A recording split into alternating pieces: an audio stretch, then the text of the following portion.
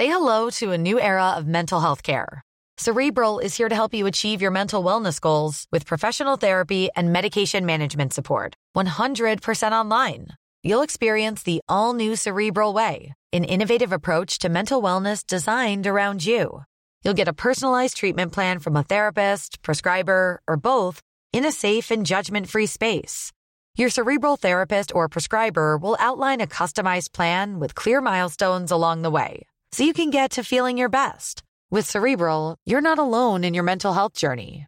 We're here to empower you to live a fulfilling life.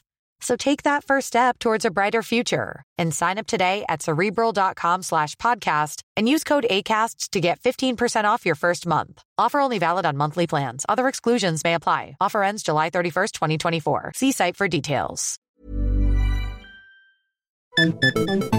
This is Scientific American's 60-Second Tech. I'm Larry Greenmeyer. Got a minute?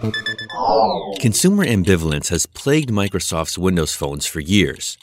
Now the company wants to wave goodbye to those tepid feelings, literally, because Microsoft is allegedly adding gesture recognition to the next generation of Nokia's Lumia smartphone.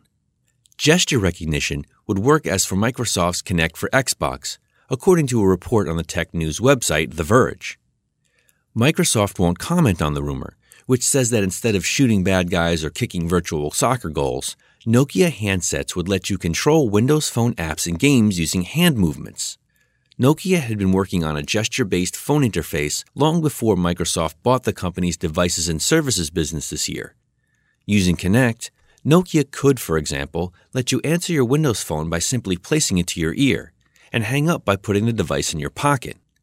Those gesture controls are more advanced than what Samsung introduced with its Galaxy S4 last year. Speaking of competition, Amazon is expected to introduce its newest device next week.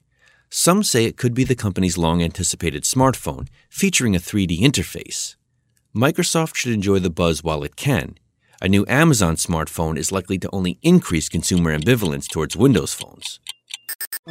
Thanks for the minute. For Scientific American's 60-Second Tech, I'm Larry Greenmeyer.